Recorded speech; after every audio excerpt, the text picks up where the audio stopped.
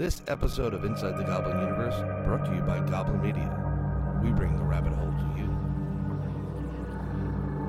My name's John Downs. I'm the founder of the Centre for Fortean Zoology, and you're listening to Inside the Goblin Universe. Hello, folks, and welcome again to another edition of Inside the Goblin Universe. I am one of your hosts. My name is Ronald Murphy. I'm Brian Bowden, the other host, or the other white meat. That's what the ladies say, Brian. That's what the ladies say. You know. That's just the way we roll. That's exactly right. Oh. It's going to be a good show tonight, but I want to tell you, I attended the Kecksburg UFO Festival over the weekend. It was very well attended, a few thousand people there. Right. About the UFO crash, commemorating the UFO crash there in December of 1965. What year was the crash again? That was December of 1965. 1965. That's like Yes. the East Coast Roswell. It is. It's Pennsylvania's Roswell. You absolutely hit the nail on the head. Yeah, it seems that, how was it? I mean, it seemed, I saw some pictures with you with some tinfoil on your head. You have to stay protected from our alien overlords so they don't take over. Oh. It's cool, though, because they have a mock-up of the supposed flying saucer there. It's an acorn-shaped craft, and it was made for the television series Unsolved Mysteries with Robert Stack, if people can remember that from the 80s. And Yes. the production crew actually donated it to the town of Kecksburg, and it stands there today on its own little pedestal. Nice. I remember that show. I remember that was a great program. That was like cryptozoological, ghost, paranormal before its time. It was like murders. You would have like a show about somebody killing his wife, and like the next episode, it was about Bigfoot. Yeah, I mean that's a pretty cool show. I'll Can't take beat it. it. But you know what, Brian? There's other cool shows out there. Not only is Inside the Goblin Universe one of these kind of cool avant-garde shows, but there's another show out there as well, isn't there? Yes, there's a big show out, but we do have a great show. We have a great guy on this show. He is a host of his own right. He does several radio programs and podcasts, but the Crypto Normal podcast is what we're talking about, and that is hosted by our guest tonight, Chris Edge. Chris, welcome to Inside the Goblin Universe. How you doing today? Hey, gentlemen. Thanks for having me on the show. I'm glad to be here. I'm doing great. How are you guys? Oh, I think we're doing good. Yeah. Ron? And I do like the name of your show, Crypto Normal. Let's bring this into the normal folks. Let's just have this as an open forum of debate. Yes. I love the show. I am interested, of course, in cryptids. That's my bread and butter sort of thing. But so you do have an interest, and you do focus a lot on one of my favorite cryptids, although he's kind of a kid on the block, and that is the Dogman. Yes, he is the new kid on the block. He one of the popular, very big subject going on. It is one of the, I think, number 2 cryptid, really, in the cryptid world. I mean, it's surpassed Mothman and a whole lot. I could give you about maybe a good, like, close to 2,000 reports every 6 months, close to that, maybe more. There's so many reports of these creatures. It's incredible. And I've never seen, I think as time goes on, the reports are just growing large, and they get larger and larger as time goes along. It's there. And I'm surprised by this. I am too. I got to be honest with you guys.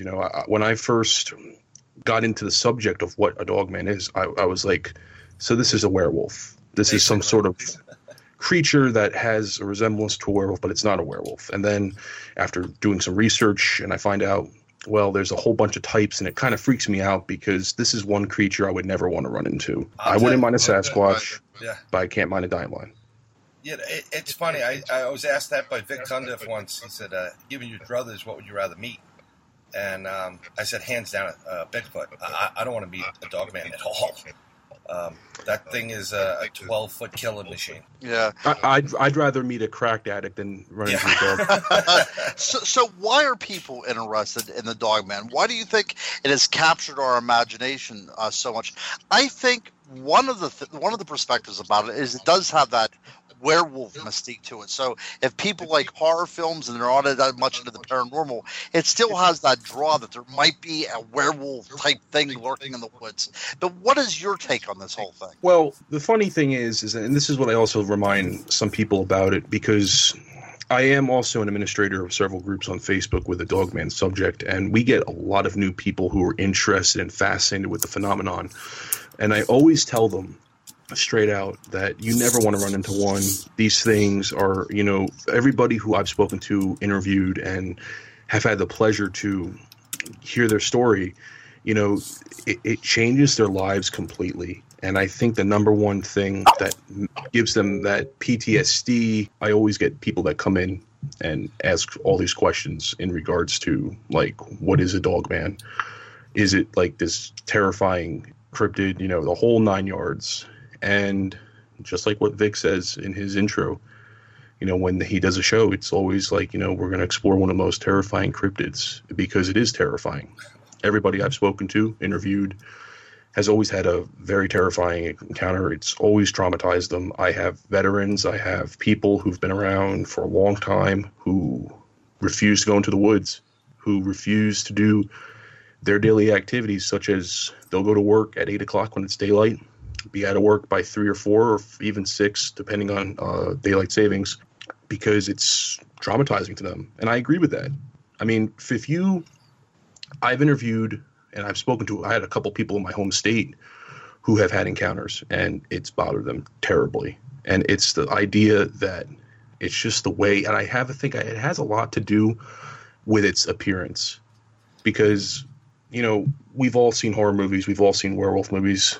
When we watch our Underworld, I'm not going to count Twilight because that's, How about The Howling? We'll go with The Howling.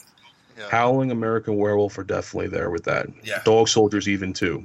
Van Helsing, people who have seen those movies will see that the creatures in those movies are so identical and similar. And I've always had that little conspiracy that there was always some sort of higher power that was always on movie sets. Just that filtering in all the truth, Literally, yes. And it's a whacked out conspiracy, but it could possibly be the case, because I think there's been maybe 4 people I've spoken to that came out and said that it looked like the creature from The Howling, like literally just straight out. And I was like, really? That was pretty surprising, because what you would think you would see, and from the descriptions of what you read in Linda's books, Vic's books, is not Vic's books, but of course on his radio show. But you get like the menacing, typical coyote, wolf hybrid, half man, and there's so many different variants. There's I've even believed that the relics, skinwalkers, as well as the reptilian breed, right, which is not really dived into. But that's because it's hard to prove. When you look at creatures like the Honey Island swamp monster, for example, the lore behind it, and you see the idea that this thing has a similar build, half reptilian, half man, half ape, the folklore behind it. You got people who are from the area that will say it literally is like it's reptilian, has an attribute similar to that. So it doesn't surprise me if Sasquatch and Dogmen are similar in reptilian DNA, that there's a sort of a crossbreed, or this is a result of a government experiment gone wrong, such as in the Mothman theories, that it is a government experiment, like Plum Island, for example. I'm assuming you guys are familiar with Plum Island. I know it very well. Quite a scary area, but yes. People think majority, especially when it comes to skeptics, when it comes to like the idea that it's like experiment gone wrong, or it's a conspiracy, there's secret stories behind it. I actually was on another show a couple of weeks ago, and a guy who used to work for NASA was telling me some intel about something with crossbreeding certain animals, certain mixes, and Dogman could easily be the case. And if that's the case, then it just goes to show you that, we have a lot more on our plate between cover-ups and experiments, and the fact that these are these creatures that are roaming the woods. And it's a scary thought, because let's just say there's that one family that's going out to the Poconos or in general goes out and to the woods and is on a just regular camping trip, they see one, they've seen bears, they've seen deer before, but see one of these things and it reacts differently and carnage happens, and then it becomes a huge conspiracy. Same thing. That's basically what LBL was. So, you know, it's a scary thought that they exist. I've actually had a guy tell me that he wished they never did exist, and I have to agree with that statement because, you know, like I said, I'd rather shake the hands and deal with a crack addict than deal with a dog man. Even a Sasquatch, I wouldn't mind dealing with a Sasquatch. You know, I think those are the more laid back, even though that there are vicious ones. But the point of the matter is, the ones I've ran into and heard of aren't as bad compared to a very PO'd dog man, so to speak. They're not as aggressive. Right. Correct. And you mentioned the Land Between the Lakes incident a little bit. Let's talk about that. Let's fill in the blanks for a lot of our listeners that might not be so familiar with this particular case. Well, LBL is a national recreation park in Kentucky. It's basically covering up Lake Barkley and Tennessee Gap.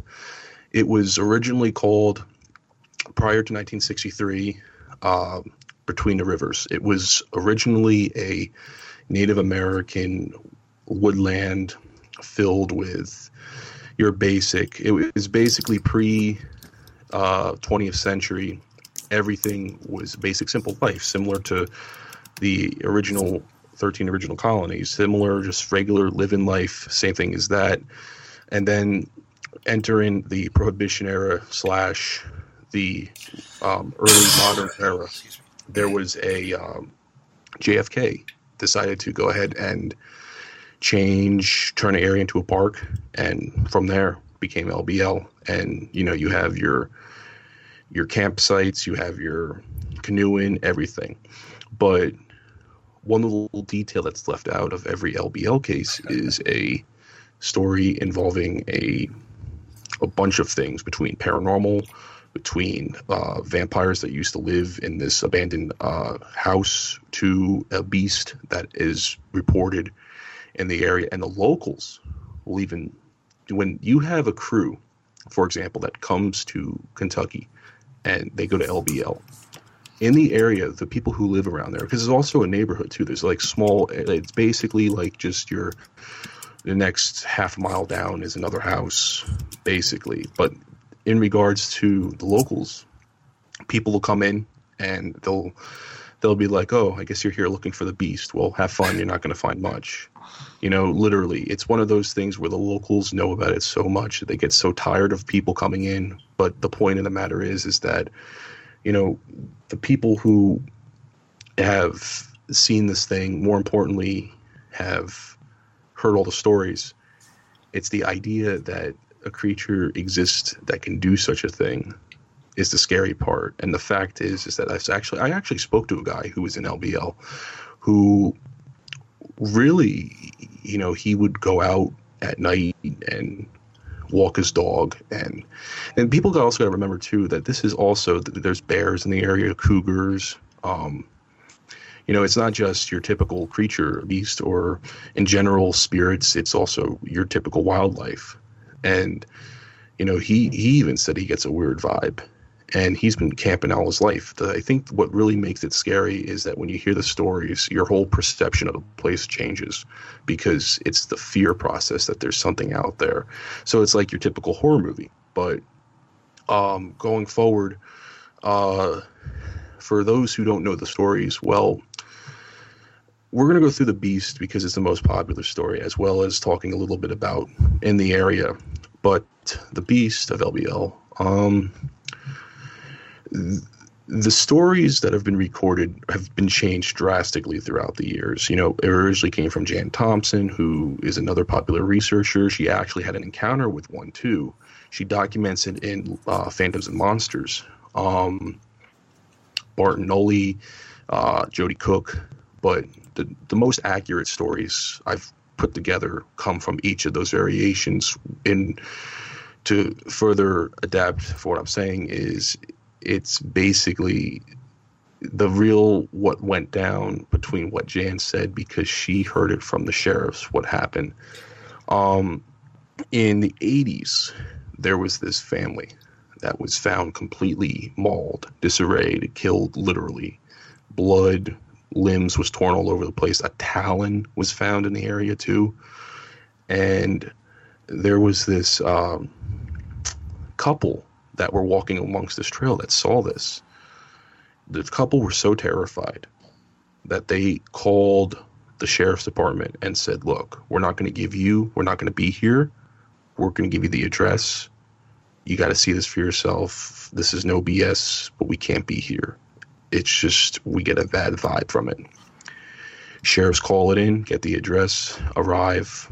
Now, the funny thing is, too, is that the LBL game wardens, the park rangers, they know what's out there, but they can't comes to a right, exactly. They can't literally go to this couple or family and say, oh, by the way, there's a beast that runs the woods or roams the woods, and just, keep an eye out, because that ends up, they lose their revenue. And more importantly, the season becomes a drought because they say something that's along the truth, but at the same time could be government cover-up that divides between people just saying screw it. But going forward, so the sheriffs arrive, they find a married couple, a young boy who was brutally disarrayed. They called in 6 coroners from a couple different counties, and each time they had a hard time identifying which one was what. And it was that much of a serious case. Now, they went into the RV. Place was totally disarrayed, totally ruined. Nothing inside, everything blood, everything was torn up. They saw a dress, so there was a little girl, and the little girl wasn't in there, but the sheriffs were like, okay, well, if hopefully she's okay or alive. They go for a walk. They look around the trail about half a mile away. One of the sheriffs is looking around, and then he can feel like a bit of dribs and drabs of blood coming from his hat. And he takes a look up on top and sees on this tree branch this little girl completely disarrayed, torn up. And the government, according to the next part of the story, the feds get involved. They come in, they tell these 2 sheriffs, like, look, you guys can leave. And they went to this local market where Jan happened to be, and they were just sitting there, just speechless, didn't know what to say. And then they eventually opened up to Jan and said, hey, look, and this is what happened, and so. Now, that was the first reported incident of LBL, the Beast of LBL, from what was told by her. They did a further investigation to 2 sheriffs. It turns out that after the incident, a couple months go by, one of the 2 sheriffs actually retired from the force for unknown reasons. My bet was most likely because of the incident, while the other one is believed to still be in the line of duty, or is deceased or went on to better endeavors. It's unknown what happened to the other one, because she only kept in contact with the one that told the story the most. And from there, that was basically what happened in that case. There was also DNA results, according to one of the sheriffs that told the story, when he was talking to Jan, said that he did a little bit of a private look into the investigation, and it came out to be a unknown animal DNA that was either wolf or half man, half wolf.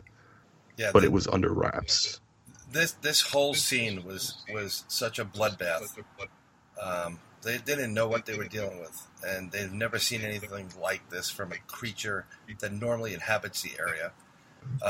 And the fact that a whole entire family was slaughtered was really getting to most of these investigators. But the DNA and the information coming back, what they were finding, test results, was blowing their mind. I think this is one of the first, if not the major, dogman/werewolf case ever. People joke around about it. That we know of. I think one of the telling things here is that there was a government agency involved, which seems to suggest that these things happen periodically. And there is a scenario already in play, a strategy to kind of cut off any kind of information from leaking out after these incidents. Most certainly, and it gets better too. There's even more that from the area. You know, keep going. We'll talk about Dogman for a while. So following this incident, and you guys hit the nail on the coffin right there with the, you know, it does happen frequently because there's a lot of cover up in a lot of areas, you know, Germantown, Ohio, for example, when Jody talks about it, you know, it's wild. There's so many reports. There's so many missing people. And even though the missing 411 has been controversial for a while due to the fact that, you know, how true are some of these cases? How do we know for sure? But you know, there's so many people that go missing in the world, and there's so many, you know, hunters, hikers, campers that just go missing, and it's unknown, like, what the cause is. Everybody likes to label it as a bear attack, but was it really a bear attack? Or That's was right. it just another creature such as a DM or a Bigfoot that decided to go ahead and, you know, dig into this person? And, well, it's really interesting, though, because every once in a while you get a report that comes out that someone slips up. And this happened probably no more than 2 months ago. A report was released by out in the Midwest, actually Arizona or New Mexico area, warning people of a strange animal that was very aggressive and responsible for multiple deaths. And I heard about that. That came out. They were very vague about it, but people out there would call these skinwalkers or wendigos. Similar-ish type of creature in many ways. But so every once in a while you'll get a slip-up. It's very rare, but if you're paying attention, you'll find them, though. You know. You want to know what's funny, too? We and my mid team, at the admin team, in one of the groups, we were talking about that for a whole straight day. Just like, you know, oh, yeah, so did you guys hear about that little leak that was brought to the public? I thought that was pretty cool. I thought that was awesome. You know, for once, there's some sort of truth to something, because it's hard to tell people about this stuff unless you're a firm believer and you know that there's something out there. Well, here's the difference between where things take place, right? So if you're on reservation land, the U.S. government doesn't really care about it unless there's some kind of financial benefit from it. Unless they want to put a pipeline through it, and they don't care. They'll just put the pipeline through, let them get out of it. But when you're talking about something that brings in a tremendous amount of revenue for a state in the area, case in point, you know, LBL, you can't ruin, you know, you can't throw out the baby with the bathwater. So you got to do everything you can to keep it under wraps. But thanks to, you know, like your show and also like Vic's show, there's a couple other people out there. This is coming out. This seems to be the hot cryptid of the last year and a half, 2 years. I've been on Vic's show talking about it. I've had my own experiences with this creature in multiple different ways. The last one was I pretty much marked my territory no more than, I don't know, 50 feet in front of a creature that was just staring there, looking at both me and my buddy Al when we're doing an investigation. And I don't know why it didn't do anything, but after I marked, it kind of went down and it disappeared, and at that point we got out. But this is such a scary cryptid.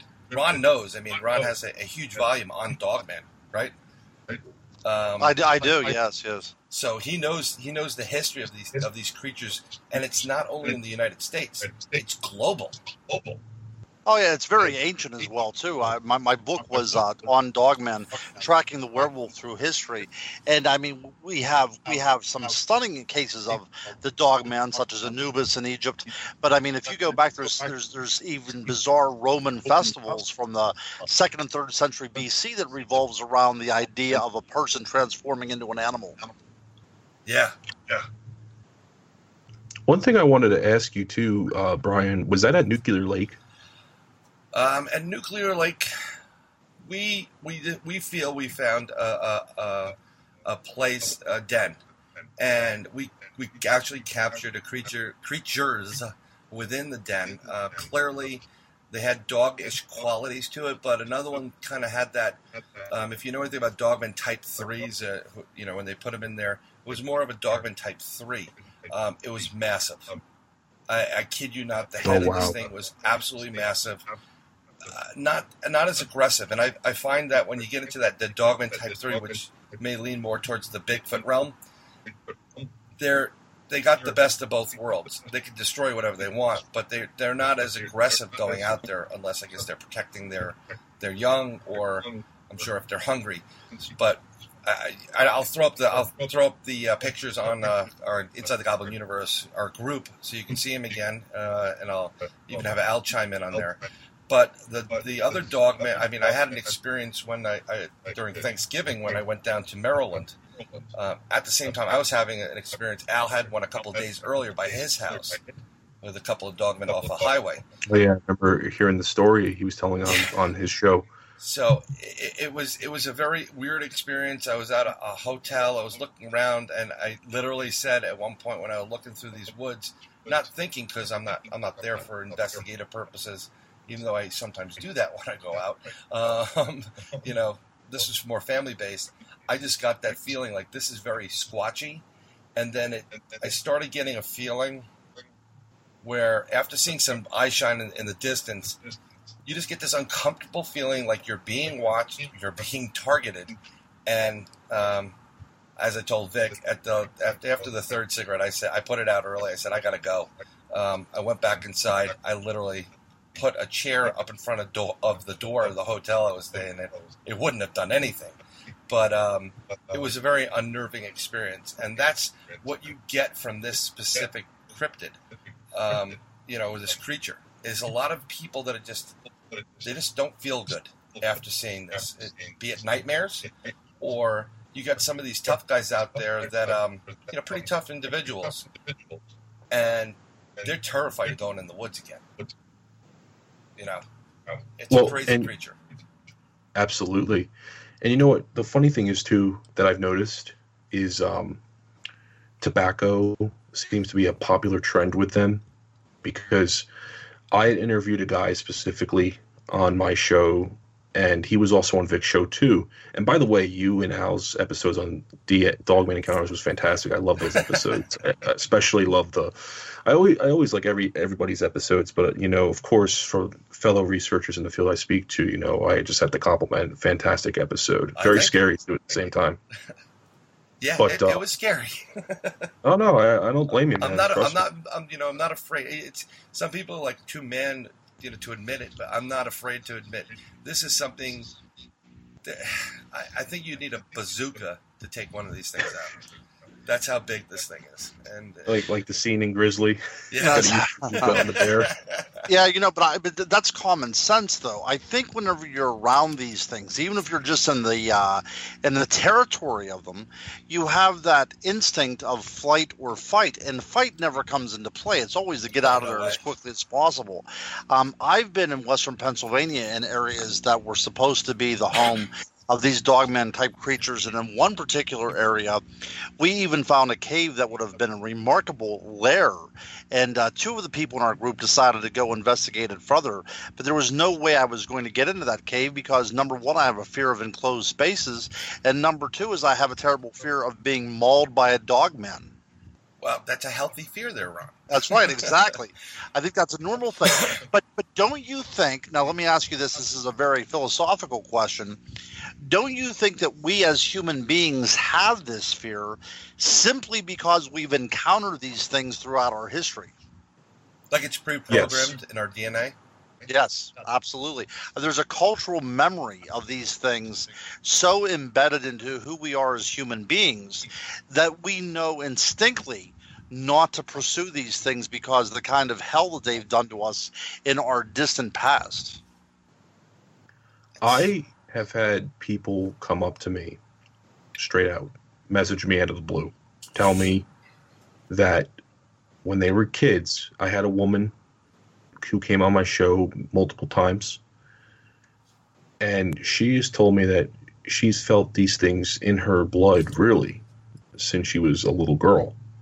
Now, there was cases where she was younger where she would see these things there was one incident where this creature actually picked her up like a baby and cradled her, and was most likely a female dog man, because I've always tended to see them more of like the motherly instinct, the more of the less aggressive, but they can also be aggressive, especially around a human's around their young, compared to the males, where the males are like the typical race of aggressive, tough, and could easily be the case. And, for you guys too, and I'll even admit it, even if I were to see one, I've never had an encounter, thank God. But, I'm bound to have one eventually. People, I've read an interesting theory that some people who have dreams will have dreams of something mysterious. Right. You actually were just talking about that recently. See, we're friends also outside of the interview land, and you were having a series of dreams recently, weren't you? Yes. And, I spoke to a couple people about it. They even said that it can mean a few different things. Either they're trying to send you a message that you're going to either have an encounter, or you're just fascinated with them so much that your brain, your mind is so intact with them that you just think of them in your sleep. And then there's the other theory, and I found this out from another researcher who said that you could easily have a few people in your life that you don't get along with, or not your true friends, that they could be representations of them picking on you or stirring up heat with you. And it's an interesting theory when you get deep into it, because it could easily be any of the cases, so to speak.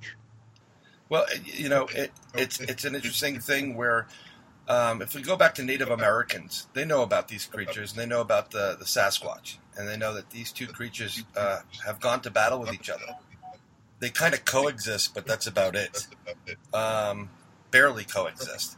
From my research of this creature, initially I started by saying, "Yeah, this is a load of bunk," So then you start interviewing people, you start hearing things from very reputable people that have more to lose than gain that are discussing this thing, and there's validity there. But then you have your own personal experiences with something that you're just uncomfortable with. So I don't know if it's ingrained in you, if that is a representation of your family or friends or what have you. I know some people also that agree that if you're thinking about it a lot, or you're dreaming about them, it's a warning sign that something's going to happen. And a warning as in not a good thing. It's to take heed to the message. Because these things you'll never see one of these creatures being the superhero. They're the villain. That's a great way to put it. I have to agree with that statement. That is a really great way to put it. I think for a lot of people who, there have been some cases where some, not really aggressive, they'll give you the signs of like, get out of my face or get out of my sight and out of my territory, but they won't do anything. They'll just look at you. And I don't know if you guys ever really talked about it, but you guys are familiar with the whole telepathic connection. Yes. When it comes to these creatures. Yes. With how people, when they see one, an encounter would be like, feel like 3 minutes, but it was really a minute, but I could feel it kind of talking with me. There was a woman on Brave Road, for example, who was driving slowly when she saw this thing on the side eating a carcass, and she looked at her, and it gave us that sign of like, yeah, I know who you are, don't mess with me, just keep driving, and we'll end this quick type scenario. And it's a scary thought, because if they can talk to you telepathically, they can outsmart you 1,000 different ways, and you won't even realize it. It's that type of instinct, and I kind of compare it to like the Planet of the Apes thing, because there's that theory that they could easily be, at the end of days, the animals that come out of the wild and will be the sole survivors of the planet. It's a whacked out theory, but so many who follow the subject believe it. Oh, there's a ton of different theories out there. That's one of them. Another theory I heard of is that they're a genetic engineering experiment through the U.S. military. That's why there's now a lot more military personnel involved whenever there is a Dogman experience. They usually come in quick. They take care of the scene. They get out. Police are told to just keep quiet.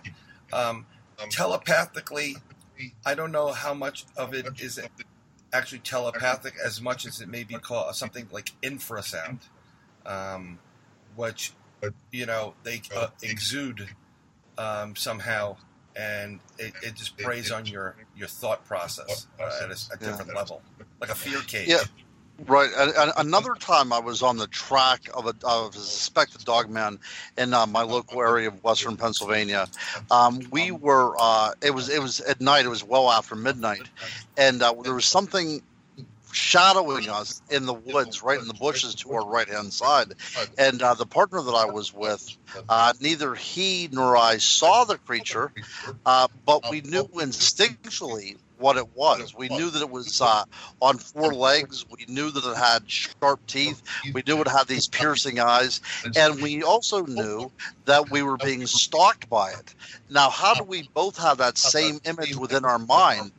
Because we compared notes after the fact. We each went to a different room while other people of our group kind of interviewed us, and we came up with the same thing. How is that possible unless there was something projected in our mind? And infrasound makes perfect sense. And you know what? Like that's something when it comes to skeptics when they come into the field that they don't quite understand that there is a connection between us and them. Because if we can get off sensories and say the same thing and we can feel it, you can't tell me that it's not it's nothing that we don't practice or rehearse so we can give a skeptic a show. It's just because we feel it. It's a connection. Now, there are people who are the skeptics that I know this is another whacked out theory, but it could possibly be the case. Skeptics with DM and even General Sasquatch or even Mothman or in general, they tend not to get those vibes because it's like a negative energy that they bring. And that negative energy eventually turns into what would be, you don't believe in it, but we'll show you how we'll make you a believer.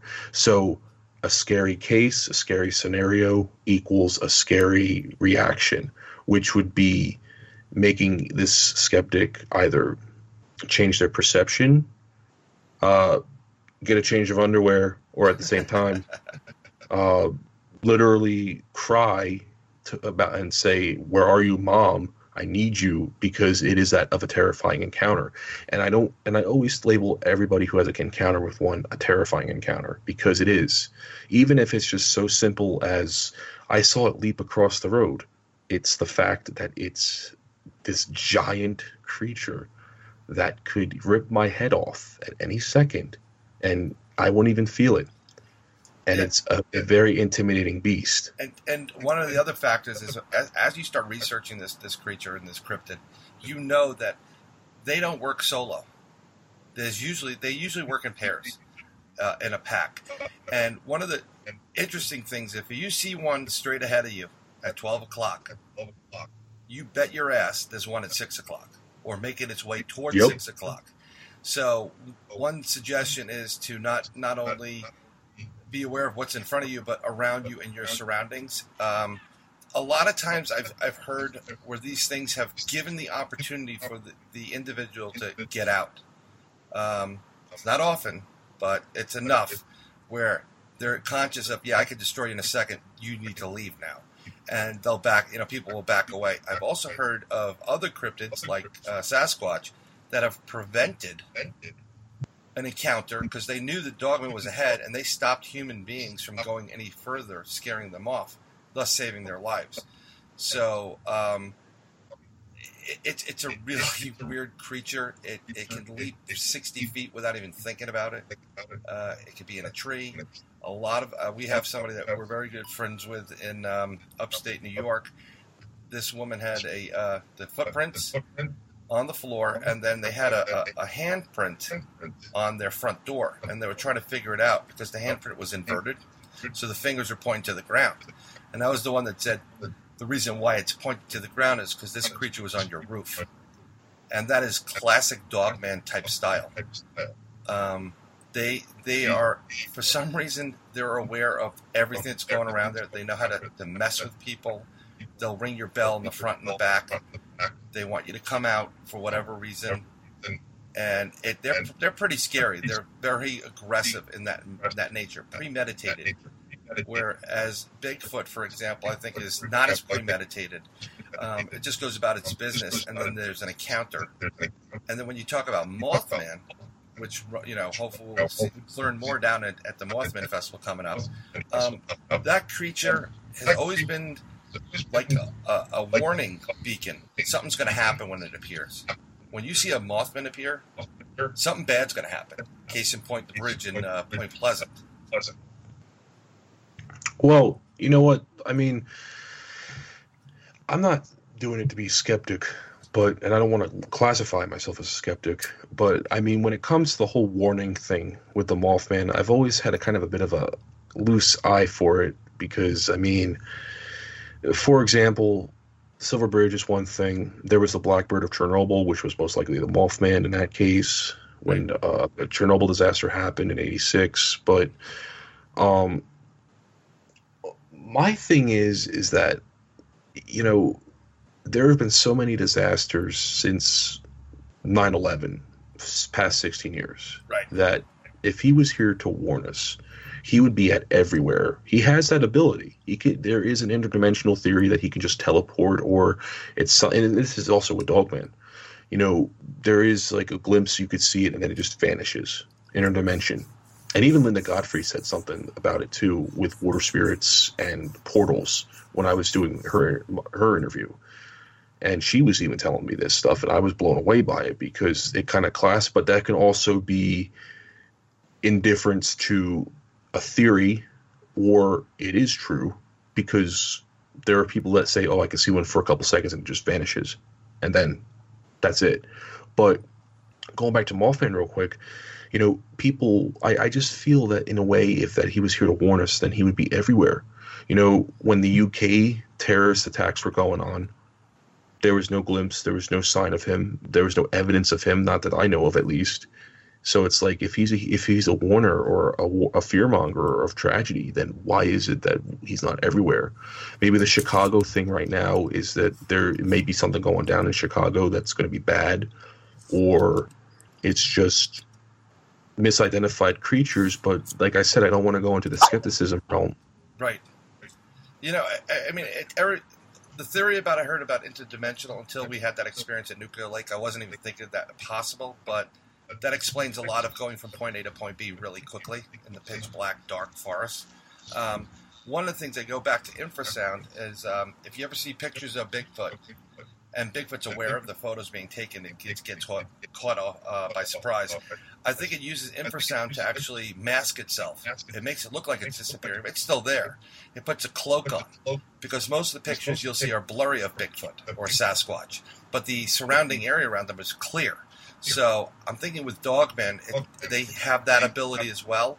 But seeing, my research, we have a lot more Dogman sightings on the East Coast of this country. Pennsylvania, Ron, you're in Dogman Central. I am. I'm lucky enough. That's why I can do all my research right here. Yeah, and one of the theories I had is Pennsylvania has a large, extensive cave system that goes into Ohio and Michigan and Kentucky and New York. And these things, if you know the cave system, you know where the ins and outs are, and you know where a hole is, you can just be seeing them when they get to a spot where they can just scurry right back down to. There's tons of stories of these creatures coming out of the center of the earth. Are these interdimensional beings, inner earth beings? And you know what? That's funny how you brought that up about the tunnel system, because that's actually something that's not really discussed a whole lot, is the tunnel system of the cave system, or in general, I call it either or, but right. It's just like, there's that big connection between Michigan, Kentucky, Pennsylvania. It's interesting, and that just happens to be hotspots where the most sightings take place. So it makes you kind of scratch your head thinking, well, maybe there is this connection and it's all around. And, people tend to forget. One of the final things I wanted to talk about in Dogman terms was the evidence. When it comes to evidence, people tend to, in evidence, we get a lot of blurry blobs, and in that case, which I can understand to an extent, because as believers we're just trying to stretch the truth and get decent evidence. I've never been sent HD evidence. I know Vic has, I know Linda has, I know Jody has, right? But the point of the matter is that people don't share evidence sometimes because of ridicule, and when ridicule comes, people don't want to have that. And it sounds a little out of it, but the point of the fact is that, people just disarray so many people about, encounters so much. It's so current, and it's unfortunate because so many people probably do have this encounter, but people don't believe it. And they're not going to release the evidence or anything because they feel that they're being ridiculed for no reason. And then there is this thing where it's the government. Oh, There was one guy who had a nice piece of evidence, and it vanished off his phone, or it was on his desktop. It just disappeared out of the blue. Some people believe that the Dogmen have a connection with technology, as others believe that, government taps into the system and just boots it because they don't want no one knowing the truth. If I had that kind of evidence, and Al and I have talked about it numerous times, and the minute I have evidence for Bigfoot or Sasquatch or a Dogman, I am sending it to multiple different locations, multiple different people that have no clue what it is. They just know that if you get a package from me, put it in a safe. And I'm not going to let people know about it. And I'll have it brought out. But the first person I'm going to with it is Vic. Right. I got to be honest. He's going to get the first crack at it and take a look at it. And then we'll unmask what Vic Cundiff looks like. Yeah. Talk about mysterious. That's still a thing that no one will ever. I don't even think anytime. Maybe the last episode, maybe for his show. I have a feeling I put money on it already. But yeah, no, the Dogman subject, it's a wild subject, and I really do recommend a lot of people who are interested in the field to get into it, because you're going to be boggled by it, but you're going to learn a lot about it. But at the same time, you also got to keep your head on ground, and this isn't your typical Squatch. Yeah. I have a couple people in the groups that want to hug these things. I'm like, you're stupid. Oh, yeah. Yeah, exactly. Hug a Dogman Day. That would be. We should make today the Hug a Dogman Day. Other than Dogman, on your show, you do touch on multiple subjects. What do you have in store for the rest of the year? Do you give us a little bit of preview? We have a few more minutes left in the show, so. For those, obviously, like I said, we brought up earlier, Crypto Normal X. It's a show on YouTube exclusively. We're trying to get deals to make a free iTunes exclusive as well, so it could be both. But right now, I'm just sticking towards paranormal. We're going to have a couple of ladies come on the show talking about Cropsey of New York. Not the burning, by the way, the actual legend. The Cropsey, Dr. Cropsey. That's right. Yes. And then September, we're doing a UK edition where we're going to interview people from either have had encounters with cryptids or paranormal. And then October, we're going to have our 10-episode, 5 weeks of Dogman Chronicles, a perfect time for the season, and interview a bunch of people. And we already have it all lined up, me and my producer, and then we have, in conclusion, really, we're just going to be doing our typical cryptid and paranormal for the rest of the year, following Dogman Chronicles, and then into 2018, we hope to get some better surprises, maybe a little bit more. See, the thing is that since the show's been out for 4 months, I'm building it up nice and slowly. It gets a nice pace and not just jumping towards, oh, look, guys, look what we're going to do this week. We're going to do something big. But you build it up slowly, and then, you bring a couple guests on the show. They come back maybe 6 months later or to a year later, and they tell their stories again, and they find new evidence, and they share their evidence and new encounters and stuff. And, it goes through a system. It's a flow. Same thing with you guys, what you guys do on your show. You always want to make sure when you do a show in general that you have something that the audience will sit there and be like, okay, this is interesting. Oh, yeah. I mean, it's better to build up a foundation by going slow than. And we have to find it interesting ourselves. That's the other thing, too. We're not going to put anything on that we don't find interesting that we don't want to listen to ourselves. Oh, yeah. I mean, that's what we're about. We like meeting new people in the field that are just coming into the field. We like your traditional, I guess, the godfather and godmothers of paranormal. But if it doesn't interest us and it's not worthy of a discussion, we're not going to go there. And that's why we too we've been on for a while now. I think we're doing really well. We have a nice audience. They like what they're hearing, and we're going to continue to do what we do. We talk about everything, and it's not always paranormal, mind you. Strange enough, it wasn't always paranormal.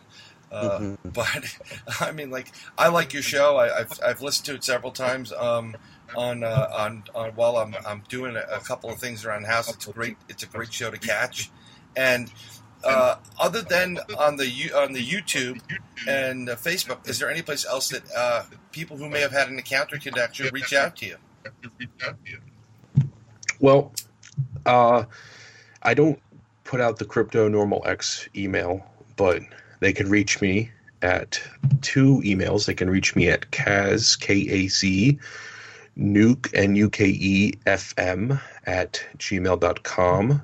As well as the Anarchist Venom, ANARCHIST VENOM at gmail.com. I don't put out the crypto email because I'm not afraid to admit it. I made a typo on that, and that'd be a little pretty embarrassing if you ask me.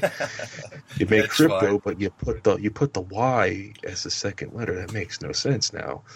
That's what happens when you make an email late at night. Ron, I think Ron and I both have been there and done that.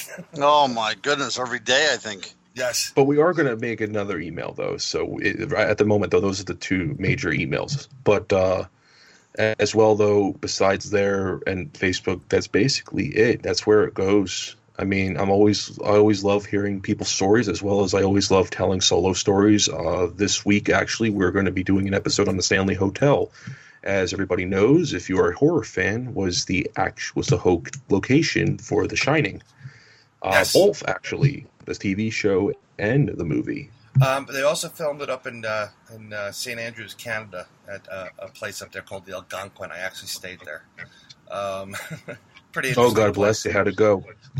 It would have been great if my father wasn't snoring like a bear. I would have rather been through the little kid going, "Your dad is snoring really loud." It was crazy, but it was an interesting place. That's a great place. Ron, we should go out there. Let's book a trip. Let's to the Stanley Hotel. Yeah. Oh yeah. Sure. Why not? Yeah, I was approached about a year ago to be a tour guide there, as a matter of fact. But the cost of living is so incredibly high. Well, it's Colorado. Yeah, it's Colorado. That's right. Exactly. It would have been an awesome job because I really do like that kind of thing. It would have been an awesome job to work at the Stanley, but there's no way that I could afford to run out there. Yeah, and that will preclude you from doing a lot of things these days. Oh, anywhere. That's right. But yeah, you know what? I've had a fascinating trip down Dogman Lane, and I would love to have you on again, especially when we get a little bit closer to the Mothman Festival and concentrate on Mothman and Owlman sightings, if that's okay with you. Oh yeah, absolutely. I'd love to have and again, like I said, have me back on. I'll have you guys on. If you guys want to do both for separate, I'm fine with either or. I love having you guys. You guys are a great duo. It's always good to have fellow researchers get along and respect one another. You don't really catch it a lot nowadays, unfortunately. Yeah, absolutely. Yeah, I would love to go on with Ron. I think that would be a kind of a cool dynamic. And I'm looking forward to it. But I think it's fantastic, and I really do thank you for joining us today on Inside the Goblin Universe, or tonight. It's fascinating. He has a great show. You got to go out there and listen to his show. It's really well done. Chris does a great job interviewing everybody. But again, Chris, thank you again. We can't thank you enough. Oh, yeah, and likewise to you guys. You guys have a fantastic setup. I love your show as well, and I can't wait to hear more episodes as well. Thank you guys for having me on. Hey, thank you. Thank you. And we will get in touch with you here probably within a month or so, because yes. I will be presenting at Dogman, I'll be presenting at Mothman, although I will be in CryptidCon in Frankfort, Kentucky on September 9th and 10th, and I will be doing a talk there on Dogman. So a lot of stuff coming up. All this stuff is very pertinent, but I thank you for stepping on Inside the Goblin Universe with us, and we hope you take another trip with us again very soon. Oh, I would love to. Oh, by the way, before I do go, I don't know if you guys heard the news at all. Brian, you probably heard the news, but Defiance, Ohio, in March of 2018, there's going to be a Dogman conference. I think you guys should look into that. We're still joining out the details now, but me and Jody will make further announcements furthermore, so that's another event that you guys, I think you should check out. Even if you guys can't even make it, we'll most likely set up a prompter and you guys can discuss there. We're have a big, we're still laying it out, but we want to make this big, we'll make it. We'll make it. No worries. We'll make it. Yeah. And I got it. One of my connection also to Dogman is I am the state representative for the North American Dogman Project in New York. So, we're going to try to get that together. We're neighbors. I'm NJ. Yeah, I know you are. I got to go down there and look for the Jersey Devil eventually. But unfortunately, before we do that, we are basically out of time. All good. All good, buddy. Yep. Ron, it's all you. All right, folks. Again, we would like to thank our guest for taking us through a tour of some of the fascinating and more nefarious attributes of certain type of cryptids that are roaming the woods out there today. I am one of your hosts. My name is Ronald Murphy. I'm Brian Bowden. I am the and host. That's right, and thanks for stepping on Inside the Goblin Universe with us. Until next time, we'll see you later.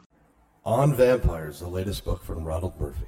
Join cryptozoologist and folklorist Ronald Murphy as he journeys through history in his quest to uncover the impetus for the archetype of the vampire. Begin at the lair of cannibals and travel throughout the dawn of history, exploring images and involving ideas of the vampire. Trace these concepts all the way to the information age. Keep a stake close by. You're going to need it. On Vampires is now available at Amazon.com.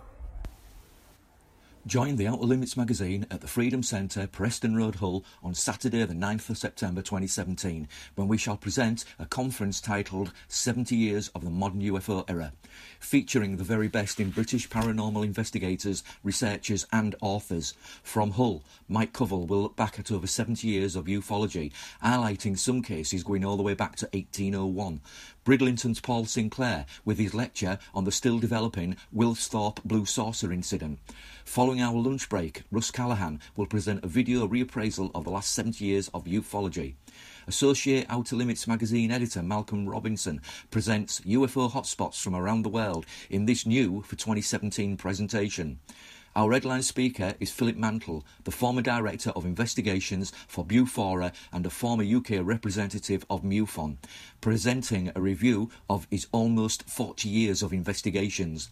Don't miss the never-before-seen film of a possible Roswell UFO incident witness, featuring a former US Deputy Sheriff who claims he witnessed bodies at the site. Tickets are only £10 each and available from the Outer Limits magazine website. You can find the link to this on our Outer Limits magazine Facebook page, or simply email theouterlimitsmag@gmail.com to receive the link. All this for only £10 each. What are you waiting for? Don't miss out. Tell your friends too. Come and be informed.